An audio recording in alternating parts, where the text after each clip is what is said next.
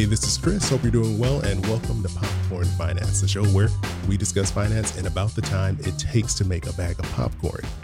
I feel like right now, there's a lot of talk about careers and what's going on with the job market and how do I, ask for more money because inflation is high and there's all these other factors going on. Or maybe I'm just underpaid and I know I should be paid more for what I do. And I think a lot of times we get in our own way and in our own heads thinking about how we should approach this. So joining me today, one of my favorite people, Mandy Woodruff Santos. She is just killing it when it comes to career advice. If you don't know, she goes by Mandy Money. She's a co-host of Brown Ambition podcast and also the founder of Mandy Money Maker. So Mandy, how's it going today? Hey, Chris. It's such a pleasure to be back. Thanks for having me. We are in such an interesting moment right now with the economy, and these questions are more relevant than ever. So I'm ready to get into it. People got to know. Yeah, I got this question in from Stephanie. She actually reached out to me on Instagram. So anyone listening, you can always do that. Send me a question if you got one on your mind. Let's hear what you wanted to know. Hi, Chris. I think that if there's one thing I'd be interested in hearing more about, it would be how to ask for a raise. So, killing it at a job, how do you actually use language to build a case for yourself to get more money out of the company that you're working for? I know earlier in the podcast, you talked about how to negotiate once you've been given a job offer. But now, how do you go into that meeting prepared and ready to win and asking for more revenue from your company? Thanks so much for all that you do.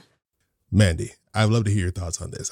How do you approach this? If you're in a job, you don't want to, ruin things, I'm sure, but you also know I got to get more money. Yeah. Like you said, inflation is at record highs. I mean, we're talking like the latest data was over 9% is how much of an increase common goods have. And depending on, where you live and what your lifestyle is, that rate could be even higher. So to your point, like workers have, like, they're not just feeling like they need more money. It's like, no, I really need more money. Unfortunately, when you're going into a negotiation with your current employer, just saying things are more expensive for me right now is not necessarily going to move people to give a raise. Typically, those types of adjustments when it comes to taking inflation into account and doing like company-wide wage increases, those happen like once a year and companies do them company-wide. They don't tend to do that on a one-on-one basis. Like it's not really fair, right? Because if inflation's impacting you, it's impacting all of your colleagues, right?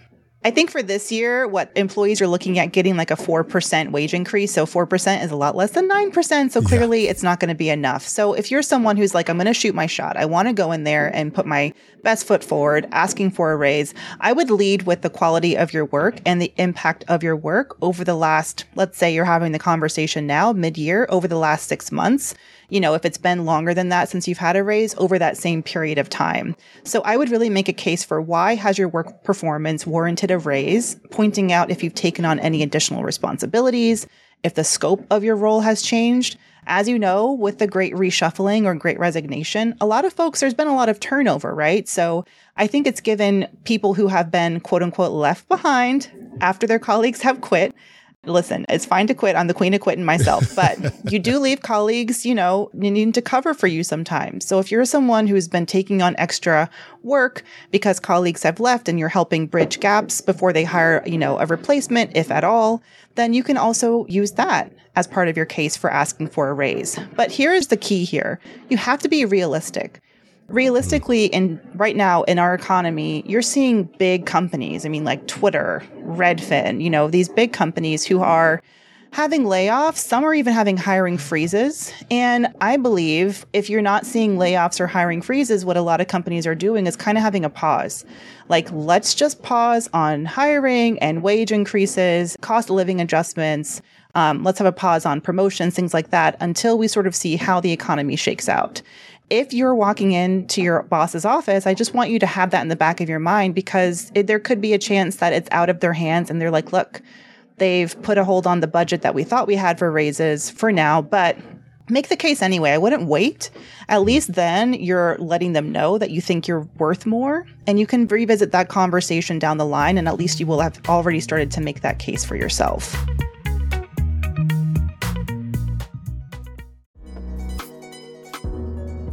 Are there any things you should keep in mind when you're approaching your existing boss about a raise? Like, are there any things like some things you definitely should do, or maybe some things you definitely shouldn't do in those situations?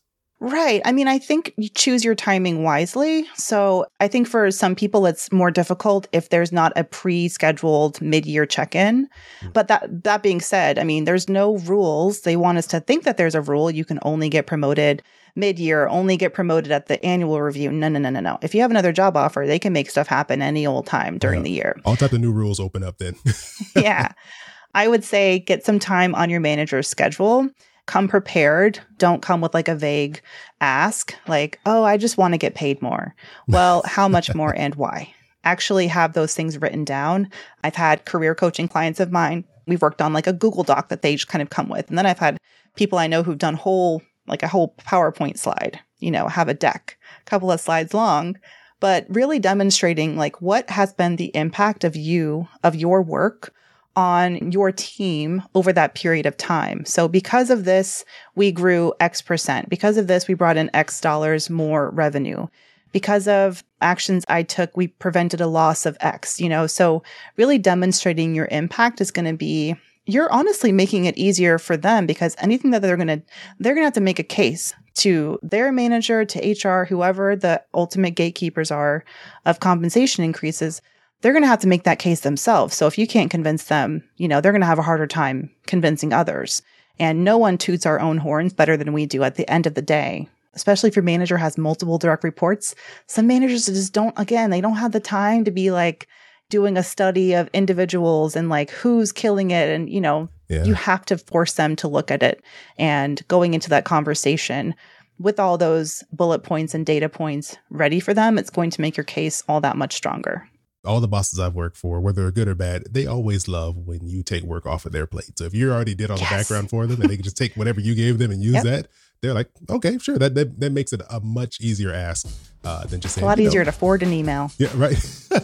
Mandy, thank you so much for all this great advice. Before we get out of here, though, what's going on with you? Where can people go find out what you got going on, go connect with you, find out more of all this great career advice? Oh, of course. Yeah, you can find me at mandymoney.com. That's Mandy with an I. Check out my podcast, Brown Ambition, where we talk about career and wealth building. And if you want to apply, I have a group coaching community called the Mandy Moneymakers, which is exclusively focused on what I call BIPOC baddies. So women of color specifically, and helping them really accelerate their own career and their financial growth. And Mandy Moneymakers is a small group coaching community, and I do that once every few months. So you go to mandymoney.com for all the details on how you can apply. All right. After this conversation you just heard, I hope all of you are inspired to go out there and get a nice big fat raise. And if you do, let me know about it. But we aren't done talking about careers yet, okay? Come back this Thursday. Mandy's joining me again on the podcast, but this time for an episode of Unpopped Kernels. And we're going to be talking about recession-proofing your career, because we all hear this talk about recessions, and we see a lot of companies reacting to what's going on in the economy. So Mandy's going to help us all get a little more prepared for what could be coming down the line. Until then, feel free to send in any questions that you might have. Stephanie actually sent me her question via a voice message on Instagram. And just know that a voice message always gets a little boost towards the front of that question queue I have waiting out there. Details are in the show notes actually for more ways that you can connect with me outside of just Instagram. But as always, I appreciate you joining me here for yet another bag of popcorn. Hope you have an amazing rest of your week, and I'll talk to you soon.